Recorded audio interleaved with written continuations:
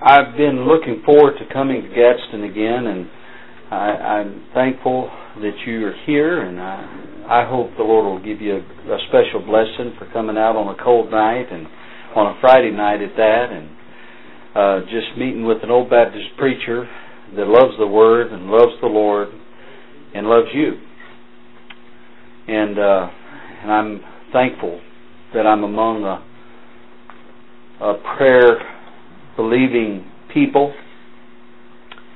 And I know that the subject matter for this weekend is going to be encouraging to us, but it's also going to be very challenging to us.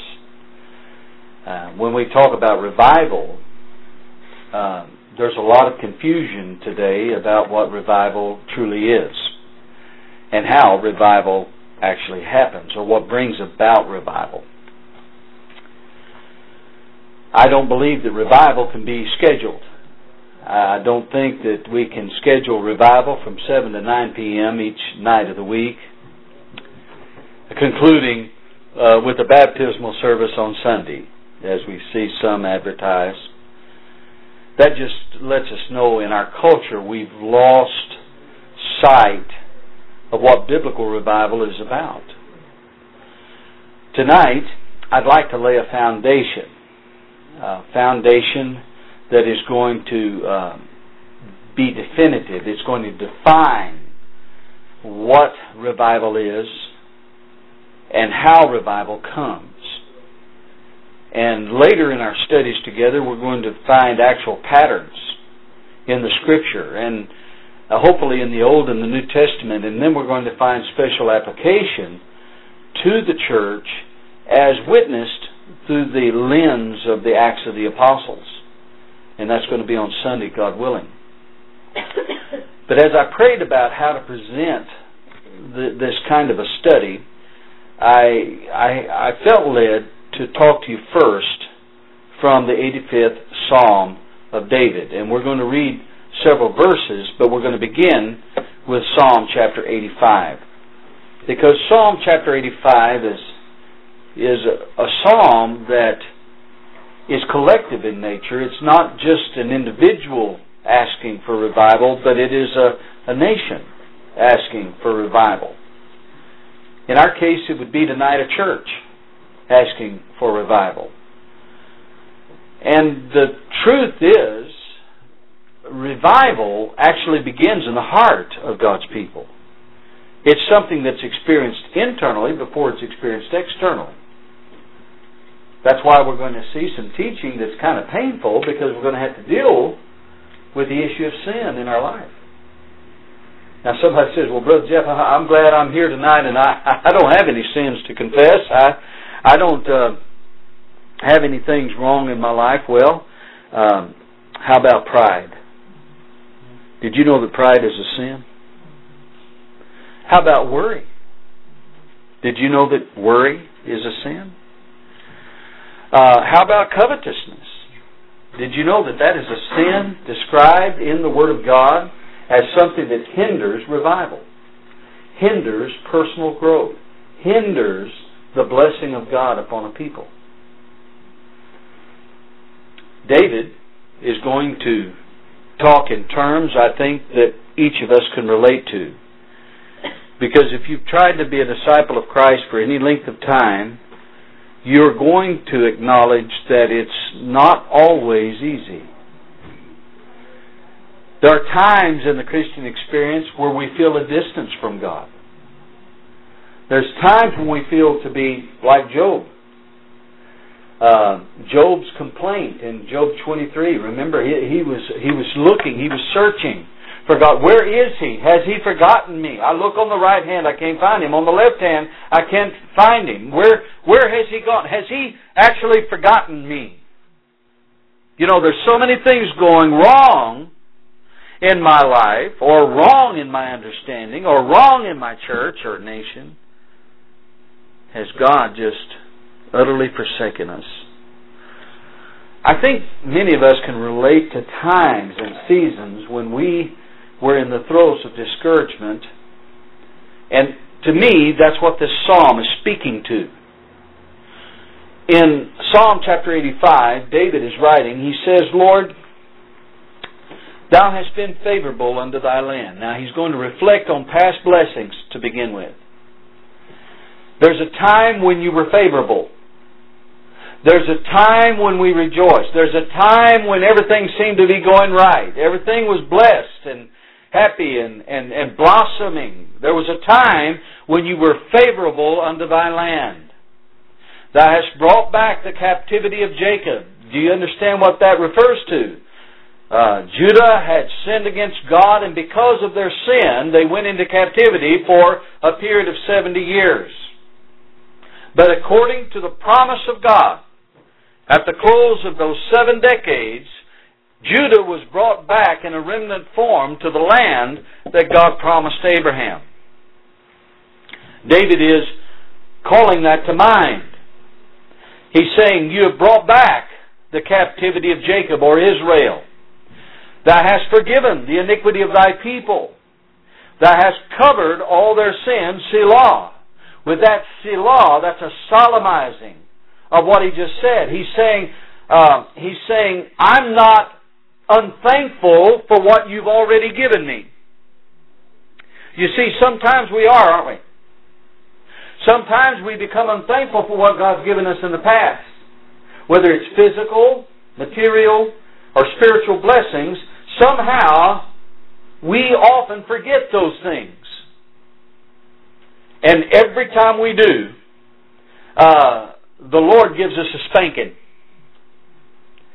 Because He's been far better to us than any of us could ever deserve. Do you believe that? Amen. David believed it. So he's going to call first to remembrance past blessings. He says, Lord, I know you brought back our people from bondage. And you've kept your covenant. Does anybody else remember what happened as the remnant began to come back from Babylon? Do you remember what was built? What was the very first thing that was built or erected when Ezra led the first group of 3 migrations back from Babylon? Does anybody remember that in studying Ezra and Nehemiah? The very first thing that Ezra built when he got back to the city of Jerusalem, remember, Nebuchadnezzar had destroyed the city. He had destroyed the walls. He had destroyed something else. What did he destroy for the gold in it? The temple. The temple. That's right. He had destroyed, and it was just a heap of stones. And Ezra led that first migration of Jews back from Babylon, and the very first thing that they built was the altar. They built again the altar and offered sacrifice to God for sin. And then he began to build the temple. There was then a period of persecution which stopped the work on the temple. You think the devil's only working today? He was working back then too. He stopped the building up of the temple, the church, for a period of time. But then in God's providence, He allowed the temple to be reconstructed. And then the third and final migration back from Babylon was under Nehemiah. And Nehemiah, in his ministry as governor of Judea, rebuilt the walls and the gates of the city. So it was a safe habitation once again. Well, you and I tonight, we're living in a nation that has lost its way. Hi, come on in. You're welcome. We're in Psalm chapter 85, if you have a Bible near you. We're living in a day where there's a lot of things we look around that discourage us. I mean, who can't look at Washington, D.C. and get discouraged? I mean, the 2 justices that were appointed in recent weeks, who couldn't mourn over their liberalness and progressivism and just ungodliness? Who couldn't mourn over the economy? Or the fact that we are at so many conflicts around the world where military troops are at this moment standing in jeopardy of their very life. So many problems. The typhoon in the Philippines, that they're still counting bodies. It's over 6,000 people that they found, and over 1,800 that they haven't found yet.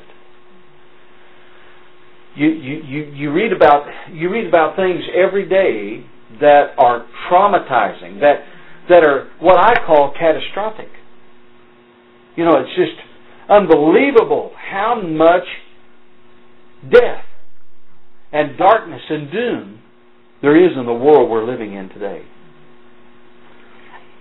And when I come to the house of God, I want to come there to, as one brother prayed a moment ago, to find shelter from the storm. For a little while, I want to be separated from the problems and the troubles that I find in this world and come and just rest at the feet of Jesus. But what happens when I come to the house of God and I don't see Jesus? When I come to the house of God and I don't feel like He's near me? When I come to the house of God and my heart, I look at my heart where praise and worship is supposed to come from. I look at my heart and it's cold, indifferent, lethargic, lazy, careless, especially about sin. What happens in that day? Is there any course that we could take that would bring about revival? That's what we're going to learn from this psalm. That's what we're going to learn from the history of Israel and the history of Judah particularly, and in our studies together this weekend. But what's so interesting to me is how he words this. He says, I want to always remember how good you've been to me in the past. And that's what gives me confidence to come before your throne in the present, so in some way my prayers can impact the future. Can I say something to you right now? If you're not asking for revival, don't expect it. Don't expect it. It won't happen. Because revival is something that's sought. It's sought through humility, it's sought through repentance, it's sought through confession, it's sought through zeal. It's sought through the study of God's Word. That's what we're doing here tonight. We're laying the foundation for what brings revival to God's people. He says in verse 3, he says, Thou hast taken away all thy wrath, thou hast turned thyself from the fierceness of thine anger. Here he's saying, Lord, we deserve a lot worse, but in your mercy, you have forgiven us of our sins. Now that's going to be a key word for our study tonight, mercy. Who can tell me the difference between mercy and grace? Are they the same? No. If they were the same, they'd be the same Greek and Hebrew word, but they're not. Neither one. In the Old Testament or the New Testament, they're drastically different words because they convey a drastically different thought. Who can tell me the definition of grace? You should know that by heart. Lucas, you should know this. Grace is the unmerited favor of God bestowed upon an undeserving object. Now that's pretty simple. Grace is something given that you don't deserve. But what is mercy? Mercy is God keeping from you what you do deserve. Here, we find it interesting. In verse 4, David says, Turn us. He's including himself in this. I don't know about you, but I need revival. Brother Jim and I were talking before the service. I think he's very interested in this subject as well. Turn us, O God, of our salvation, and cause thine anger toward us to cease. The word turn there is from a Hebrew word that means to restore. When we talk about revival, we're talking about restoration. Restoration of the fellowship that has been breached. The fellowship that has been broken with God. Now, granted, I believe in God's sovereignty. I believe He's omnipresent. He's everywhere present, nowhere absent. I believe that is biblically true concerning God. But listen to me carefully on this point. Just because God is near doesn't mean that you realize He's near. Just because He's near doesn't mean that He's manifesting Himself to you. That's why we begin to get cold. Really. That's where that coldness comes from. Because even though God is near, we don't see Him. We don't perceive Him. We don't feel His presence or His pleasure in our life. So David is calling out to God and he's saying, God, turn us. Notice he didn't say, God, I want you to turn. Revival doesn't come until God's people are prepared and ready to turn to God with everything they are and everything they have or ever will be or will have. It's a total commitment. That's why we don't see it. That's why we don't experience it in many places. Now, in parts of the world, you'll see it. You'll see the evidences of revival. People say, "Well, I wish there was more evangelism in America." Amen, brother. I do too. But I'm going to tell you something. There's not going to be a restoration of true evangelism and effective evangelism in America until there is a revival in His church.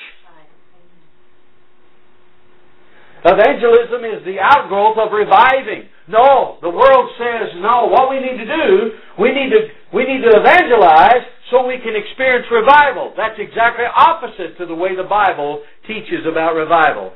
Revival occurs inwardly, then the witness of Christ and the gospel are effective externally. And it's got to be in that order. Or you've got a fake revival. You've got a false show of conversions that are not real and not lasting and not glorifying to God. He says, turn us. Why? Because we have turned away from Him. There is no such thing as a pain-free revival. It's going to take some turning.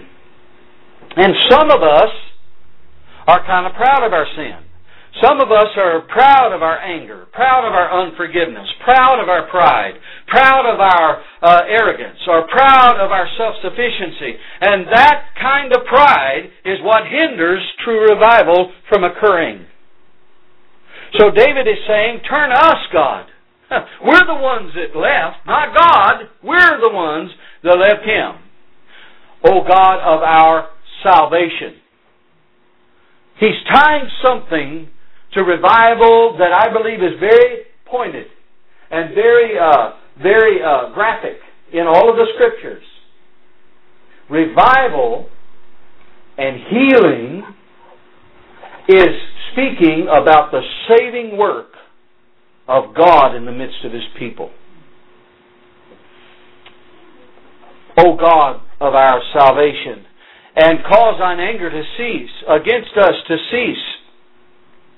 Wilt thou be angry with us forever? Doesn't it seem that way? Doesn't it seem as though God is angry with us always? Doesn't it seem as though sometimes I'm talking about when we come to the Word of God, we read the Word of God, walk away from the Word of God, and forget everything we read? Is that God's fault? Has God done something wrong? Has God's Word failed us in some way? I'm submitting to you tonight. It's not God, and it's not God's Word that's the problem. It's our hearts. Our hearts. Our hearts aren't right with God. Instead of confessing our sin, we embrace our sin. Instead of forsaking our sin, we boast in our sin. We laugh at our sin. America today is laughing at things we should be weeping over. Turn us, O God of our salvation, and cause thine anger toward us to cease. Wilt thou be angry with us forever? It just seems that way.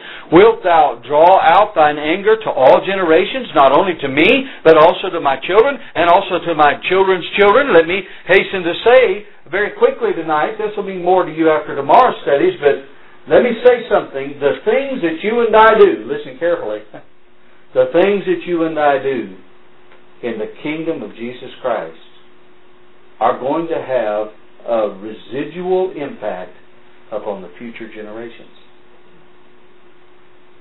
Do you understand this? It's not just about what we're doing for us, but what we're trying or attempting to do for the next generation of believers that follow behind us, that come behind us.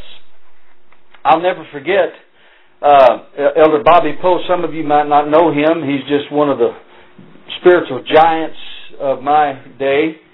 And he gave me a poem one time that says it best.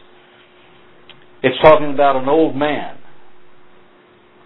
The old man crossed in the twilight dim. The sullen stream held no fears for him. He turned when he reached the other side and builded a bridge to span the tide. Old man, cried a fellow pilgrim near, you're wasting your strength in building here. You've crossed the chasm deep and wide. Why build you a bridge at eventide? He said, there followeth after me today a youth whose feet must pass this way. This stream which has been as nothing to me, to that fair-haired boy may a pitfall be. He too must cross in the twilight dim. Good friend, I'm building this bridge for him. In a very real way, the labors that you and I are expending in the service of God today are going to have a residual impact upon the generation coming behind us, because they're going to learn by our example. They're going to learn about our life, what is the most important to us. And David is saying, Lord, are you going to be angry? Are you going to be separated, not only from us, but also our children and our grandchildren? Don't you see, he was looking at the urgency involved in revival. There's an urgency in revival. We need it. It's not optional. Because without revival, there's death. Well, Lord, is that your plan? To destroy us and future generations? Then he says, verse 6, wilt thou revive us again, that thy people may rejoice in thee? Notice he didn't say that everybody rejoices in thee, but thy people may rejoice in thee.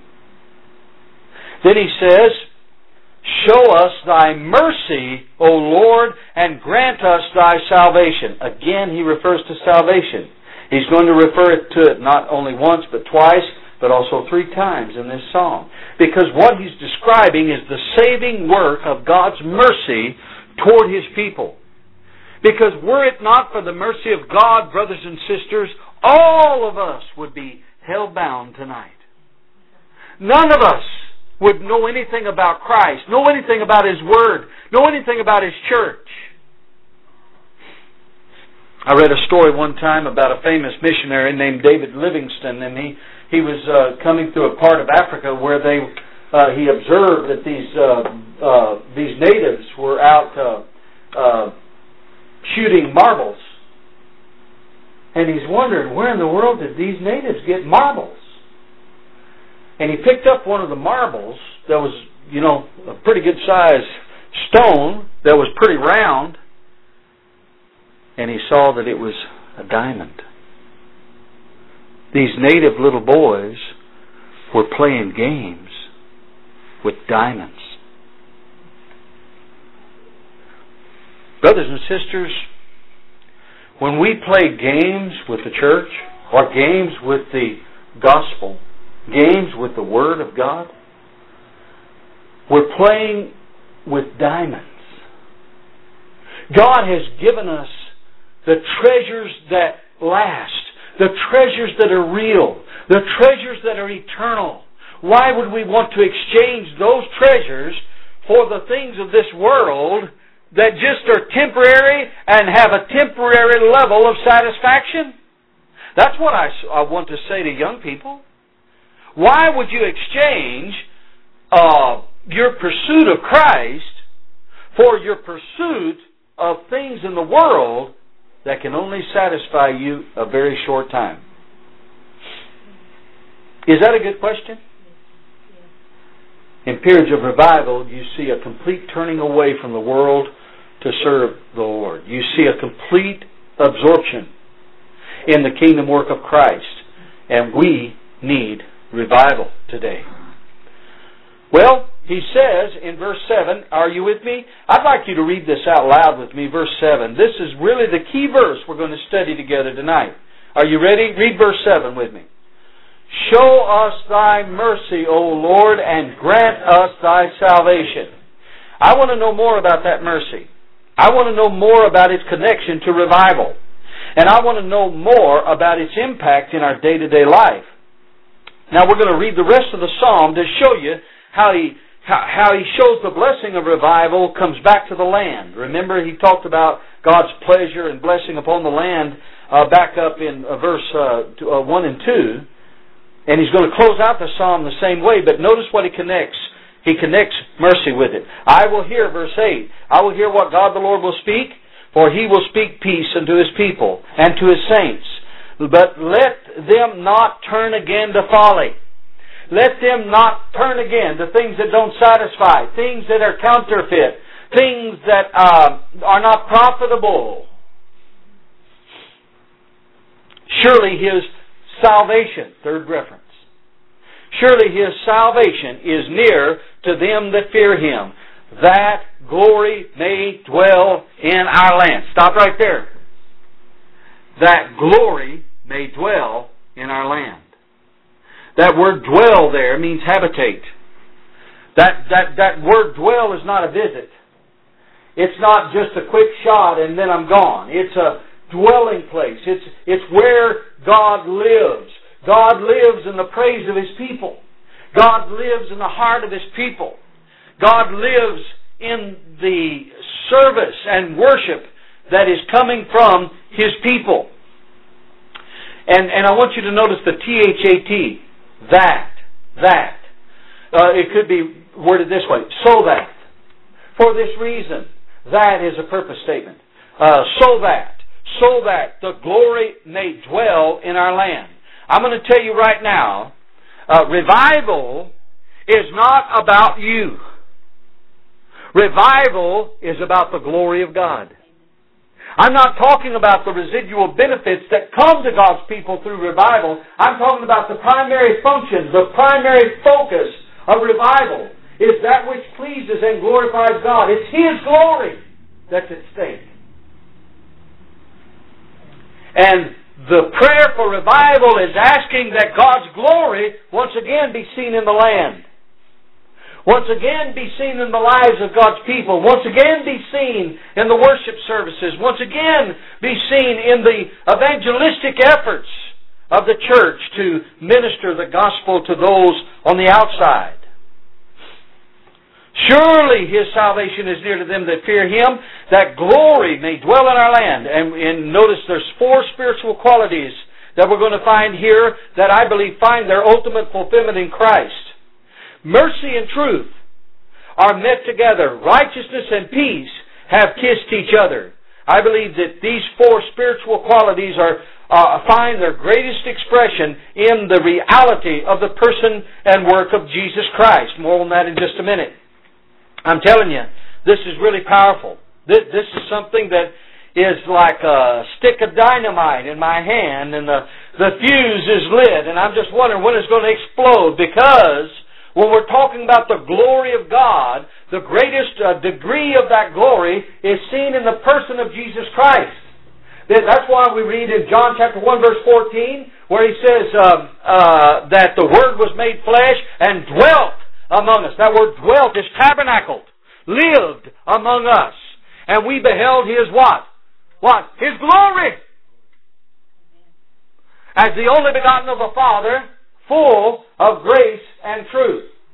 So I believe that what David is seeing here is not only what would benefit his generation, but by faith he's able to see its ultimate fulfillment in the Super David, the Messiah, that would come 1,000 years later. Mercy and truth are met together in Christ. Righteousness and peace have kissed each other in Christ. Truth shall spring out of the earth in Christ. Righteousness shall look down from heaven in Christ. Yea, the Lord shall give that which is good. And what's going to happen to your land? What's going to be the residual result of the reviving influence of these qualities in the life of God's people? Our land shall yield her increase. That's where church growth comes from. Righteousness shall go before him and shall set us in the way of his steps. I believe that when we meet with God, what is produced from that meeting is repentance, confession, and a purposeful dedication to holiness, being separated unto God.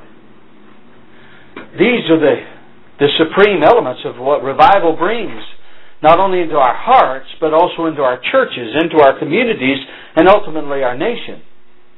These are the things that were important to David, and they should be important to you and I. I want you to turn back to Psalm chapter 26, verse 8 on that point. In Psalm chapter 26, listen to what David says. He says in verse 8, Lord, I have loved the habitation of thy house, and the place where thine honor dwelleth. Dwelleth. What is revival? It is when God dwells with his people. When God comes. When God dwells with his people. And you feel his presence. And you see the evidence of his presence when people believe in Christ. Because that's faith. God is the one that gives us faith to believe in Christ. When you see sinners repent from sin. When you see the church forgiving one another as we ought to forgive. When you see evangelistic zeal in the church. These are all things that tell us that God is alive and well in the church. He's alive and well in our hearts. And it's a powerful, powerful thing. Look at Psalm chapter 63, verses 1 and 2.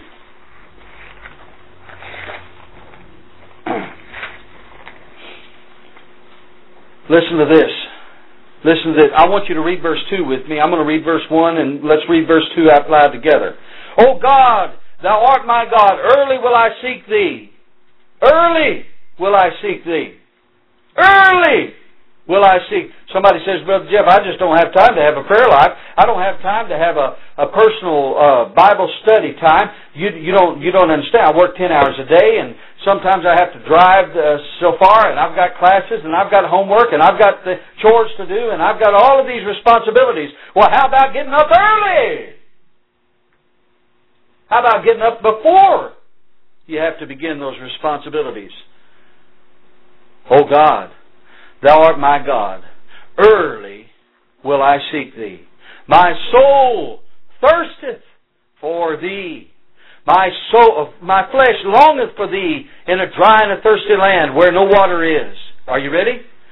To see thy power and thy glory, so as I have seen thee in the sanctuary. Brothers and sisters, I want you to understand, people today say, well, the church doesn't really matter much. I mean, it's just a place, where some folks go that are too old to do anything else. And it really doesn't have much to do with me or my life, or it doesn't really mean that much to God. Let me tell you something, friend. Jesus Christ said He loved the church. If He said He loved the church, you better be careful how you treat the church. I don't know about you, but I was raised a Texan boy, and Daddy taught us what used to be called chivalry. Now, I know this is old fogey and dark ages. I realize that.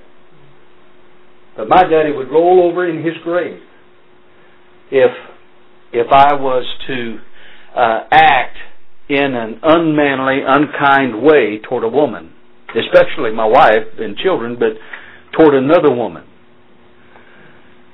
Chivalry means that inherent need to protect the woman, to respect the woman, to provide a safe environment for the woman. That's chivalry. Chivalry. And my daddy raised me that way. I slapped my sister one time. She slapped me first, but I slapped her back, and Daddy gave me the whipping. He gave me the whipping because he said, we don't slap girls in this house.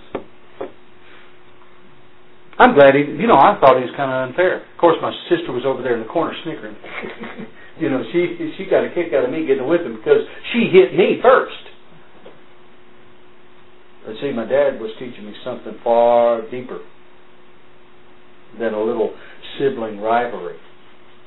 He was teaching me that I better respect the female. And we're losing sight of those type of things, aren't we? We're quickly losing sight of those kind of things. And I think part of that has come into the church. Part of that has affected the way we interact in the church of the living God. To me, when somebody says, I don't love the church, they're saying to me, I don't love Christ. When they say, I don't love the church, they're saying to me, I don't care about Jesus Christ. Because Jesus Christ came to give His life for the church. Ephesians chapter 5. Jesus Christ called the church His wife. I don't know about you, but when I had my wife as my girlfriend, my high school sweetheart, nobody better say anything bad or ugly to her. You know why? Because I was duty bound to protect her virtue, her integrity, much more as a wife. So when people start bad-mouthing the church, I wonder what Jesus says to them. I wonder how Jesus, as the husband, as the lover and the provider for the wife, I wonder what He thinks about people attacking His church and attacking His people. I don't believe He's approving of it. David says, I love you, Lord, and I'm going to tell you how I'm going to show you my love. I'm going to show you my love by coming to the sanctuary. I'm going to come where your praise is being lifted up. Your word is being taught. Your word is being believed. Your word is being integrated into our day-to-day activity. I'm going to come to the place that is named with your name. That's why the Apostle Paul said in Hebrews chapter 10, verse 25, forsake not the assembling of yourselves together. Don't forsake it. Even when you don't feel like it. Even when there's a lot of other things you could do. Even when there's other pressing matters in life. Don't forsake the assembling of the church. Because you're not here to honor men. It's not about you. It's about the glory of God. You are here tonight to glorify the Lord Jesus Christ and to thank Him for the great gift of salvation that came to us through His infinite and wonderful mercy. You and I are here tonight to learn more about Him so that we might have more communion with Him and fellowship with Him. And brothers and sisters, I'm talking about revival. Revival. Now, I could go to Haggai chapter 2. And I could go to a lot of other places, but I'm just going to go to one more Old Testament reading before I jump over into the New Testament to get some wonderful points. I want you to go to Isaiah chapter 57. I could go there too. Isaiah 55 is where we're going to go. In Isaiah 55, beginning with verse 6, listen to what Isaiah says. And see if this doesn't have any resonation in your own heart. Maybe you're among those that I'm describing as cold and indifferent. The fires on your altar have gone out long ago. And you just feel like you're going through the motions. And for you to go to church, you feel like a hypocrite. Why? Why would you feel like a hypocrite coming to the sanctuary of God? Because you know you're not living as a Christian the rest of the week. Maybe. Maybe it's time we faced our sins and faced the real enemy. And the real enemy is us. It's our lackadaisical attitude toward the house of God and the things of God. And that's one reason we're in the shape we're in today. And I'm not just talking about here, brethren. Please don't misunderstand me. I'm not just talking about here in Gadsden. I'm talking about nationwide. I'm talking about where I pastor. We're not doing what we could be doing in the service of God. And it's high time we recognized why.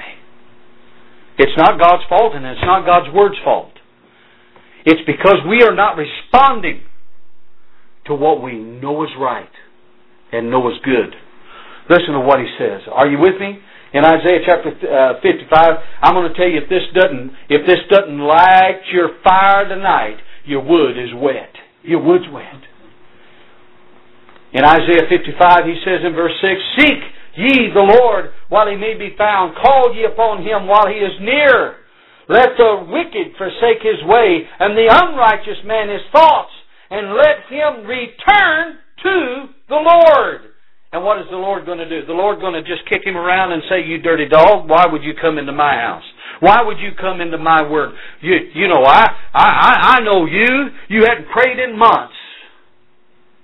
Except to thank God for Mama's good cooking. That's not the kind of prayer he's talking about here, friends. He's talking about a person-to-person. He's talking about a personal talk with the Father. Right here. About it. Our sin. Okay, he says, let the wicked forsake his way, let the unrighteous man forsake his thoughts, and let him return to the Lord, and this is what the Lord's going to do. Would you believe it? Would you believe it? Do you want a promise tonight? You want a guarantee tonight? 100% guarantee? Here it is. And he will have mercy. Wow, that's powerful. He will have mercy upon him and our God, for he will abundantly pardon. See, that's why I wanted to start with Psalm 85, because he connects mercy to the work of revival. It's God's mercy that gives revival. None of us merit it. None of us earn it. But here in Isaiah we find another principle connected to mercy. It is when God's people are sick and tired of being sick and tired of sin. When God's people are sick and tired of the status quo. When God's people are ready to obey the revealed Word of God. When they are ready to repent of known sin. Listen carefully. When they are ready to repent of known sin. When God the Holy Spirit convicts your heart of a sin, you and I need to be ready at that very moment to confess that as a sin before God and plead the blood of Jesus Christ. And plead for His mercy toward us as bankrupt sinners. Begging Him for His mercy. Because that's the key element that you see in all revival. I love what William Cowper wrote. Now I know, they tell me, I went to England several years ago, and I told them I loved William Cowper, and they laughed at me and told me, they said, Brother Jeff, I can tell you're an American. But it's not Cowper, it's Cooper. Did you know that? Have you ever heard that? It's actually Cooper, because the W is in Old English is oo.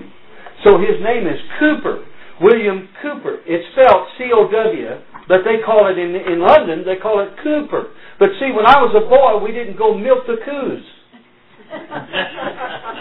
I'm sorry, we just never, I had never even thought about calling a cow a coo.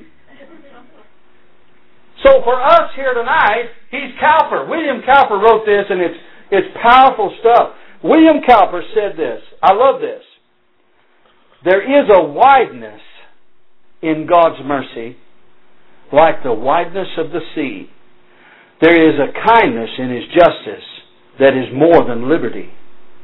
For the love of God is broader than the measure of man's mind, and the heart of the Eternal is so wonderfully kind. I'm telling you, that's God. That's the God of the Bible. The God of the Bible is a God of mercy. In fact, Paul even used that, didn't he? In 2 Corinthians 1:3, he calls Him the Father of mercies. Have you ever noticed that? It's plural. Mercies. The Father, the God of mercies. Listen to this. He will have mercy upon him and our God, for He will abundantly pardon. He will abundantly pardon. How is that mercy that's connected to revival? How is that mercy demonstrated? How is it demonstrated? I submit to you tonight there's three ways. First, in the sending of Christ. Second, in the salvation of sinners. Third, in the sanctification of the saints. In the sending of Christ. That's exactly what we read in Malachi chapter 3 verse 1, because that last reference to the first coming of Christ, behold, I send my messenger, and he shall prepare the way before me, and the Lord whom ye seek shall suddenly come to His temple. Even the messenger of the covenant whom ye delight in, he shall come, saith the Lord of hosts. So the mercy of God is demonstrated in the sending of Jesus Christ. Don't turn. Stay right where you're at. But in Luke chapter 1, verse 78, listen to what this is the song of Zacharias. Listen to this. He says, through the tender mercy of our God, whereby the day spring from on high hath visited us, to give the light to them that sit in darkness and the shadow of death, to guide our feet in the way of peace. Do you hear this? Do you hear this prophecy? Do you see how God is connecting mercy to the sending of Jesus Christ? Not only in the sending of Jesus Christ, but also in the salvation of sinners. I find it interesting that there's so many verses that come to my mind. Ephesians 2 and 4, 1 Peter 1, 3, Luke 15, 18, Galatians 4, 4. I mean, there's just a ton of these verses in the New Testament that refer to the mercies of God. Remember what Paul said in Titus chapter 3, verse 5, 4 and 5. He says, but after that the kindness of God our Savior toward men appeared, not by works of righteousness which we have done, but according to His own mercy hath He what? Saved us. How? By the washing of regeneration and the renewing of the Holy Ghost. I'm going to tell you something here, friends. I believe that the mercy of God is not just connected to the sending of Christ, but it's also connected to the salvation of every sinner. God who is rich in mercy. Ephesians 2:4, right? Do you follow me? Do you see how the mercy of God is connected in some way to the salvation of sinners? To the sending of Christ, to the salvation of sinners, and also to the sanctification of the saints. That's why Paul says in Romans 12:1, he says, I beseech thee, brethren, by the mercies of God, that ye present your bodies a living sacrifice. That's why he said that. By the mercies of God. By the mercies of God, we are able to offer upon the altar, offer our body, our lives, to the service of our great King.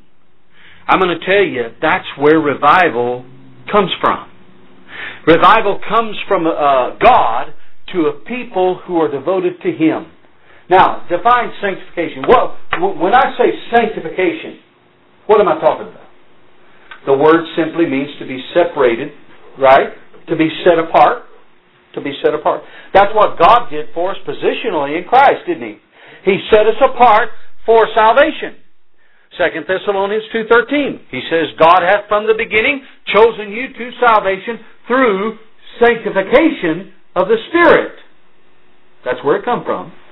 That sanctifying work of the Spirit. He separated us from fallen humanity and set us apart from the world. Sanctification. Positional. But then there's a practical. There's a practical sanctification. Romans chapter 6, 7 and 8 actually. That practical aspect of sanctification is what sets you apart from the rest of the world around you. Can I ask you a question? This kind of hurts, stings a little bit. But can I ask you? If you were taken to court today and the charge against you was being a Christian, would there be enough evidence in your life to convict you? Would there be enough evidence to convict you of that crime? You see, we've lost sight of responsibility, especially among the old Baptists. And I'm not trying to criticize our people. I'm just telling you the truth. One of the reasons our churches are in the condition we're in today is because we have spent so much time emphasizing the sovereignty of God in salvation, we have not balanced that with the truth of practical godliness. Practical instruction on Christian marriage, raising godly children, ministering to one another and to the community. We just haven't balanced the teaching. Therefore, we've got a lopsided view of what grace means.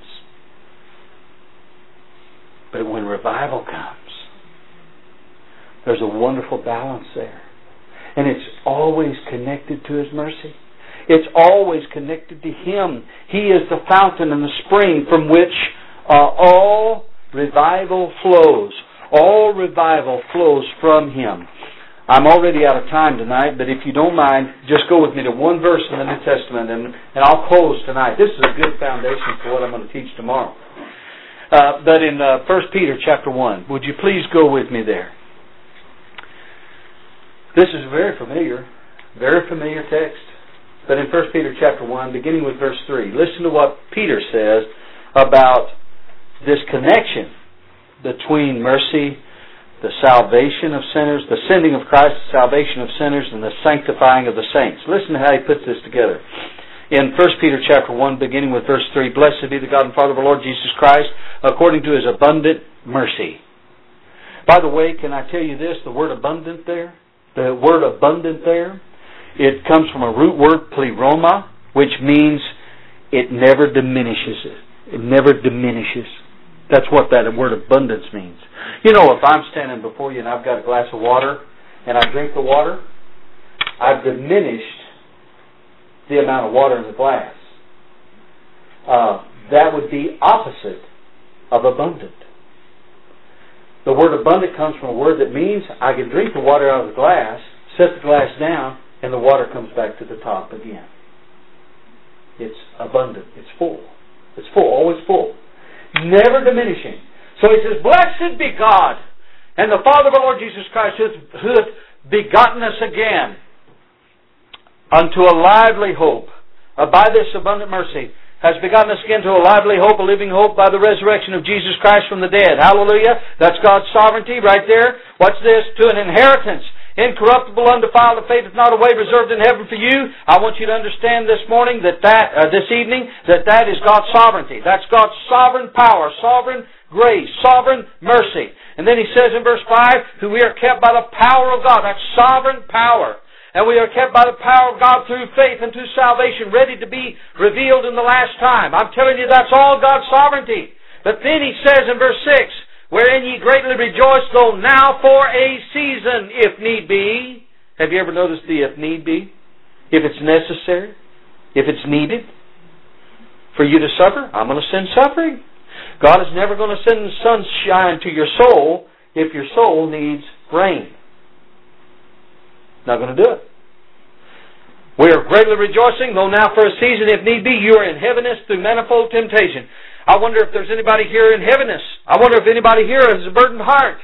I wonder if anybody here has recognized tonight, maybe in a more keen way or keen manner, maybe I'm not doing the best I should be doing. Maybe I'm not giving as much as I should be giving. of myself to the cause of Christ. And it's kind of pricking. It's kind of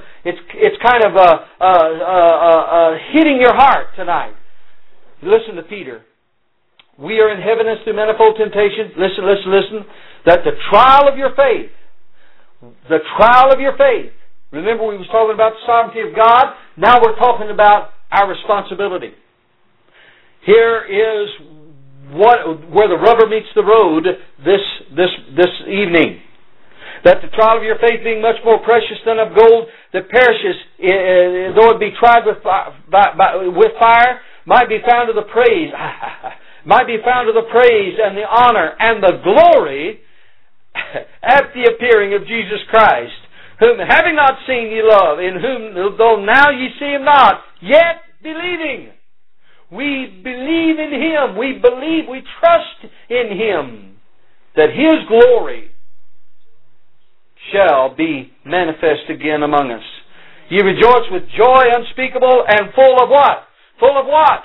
Full of glory. Whose glory? The glory of men? The glory of denominations? No. The glory of Jesus Christ. That's what I believe a revival is all about. Revival is the restoration of the glory of Jesus Christ in the proclamation of the gospel, in the singing of the sacred hymns, in the prayers of God's saints, in the conversion of sinners, in the sanctifying influence of the Holy Spirit among us that separates us from a bankrupt world and causes us to shine as lights in a dark world for the glory of God. That's what Jesus had in mind when He said in Matthew 5:16, "Let your light so shine before men that they may see your good works and glorify your Father which is in heaven." Brothers and sisters, I'm telling you, it's high time. We demand that there be a balance brought to the pulpit between God's sovereignty and our responsibility in it. And I think that's the beginning of what brings true revival. Let's pray. Heavenly Father, thank you for your goodness to us tonight. Thank you for your word, and thank you for each and every one that is here. I ask, Father, that you would open our hearts, that we would receive the word in meekness and in truth, because it's truly an evidence that you are with us. It's an evidence that you care for us, that you love us, in spite of our weakness, in spite of our coldness. Oh God, I ask that you would send again the fires of heaven upon your people, that the glory of God would fill the earth, that the land would give her increase, that we would rejoice in your mercy forevermore.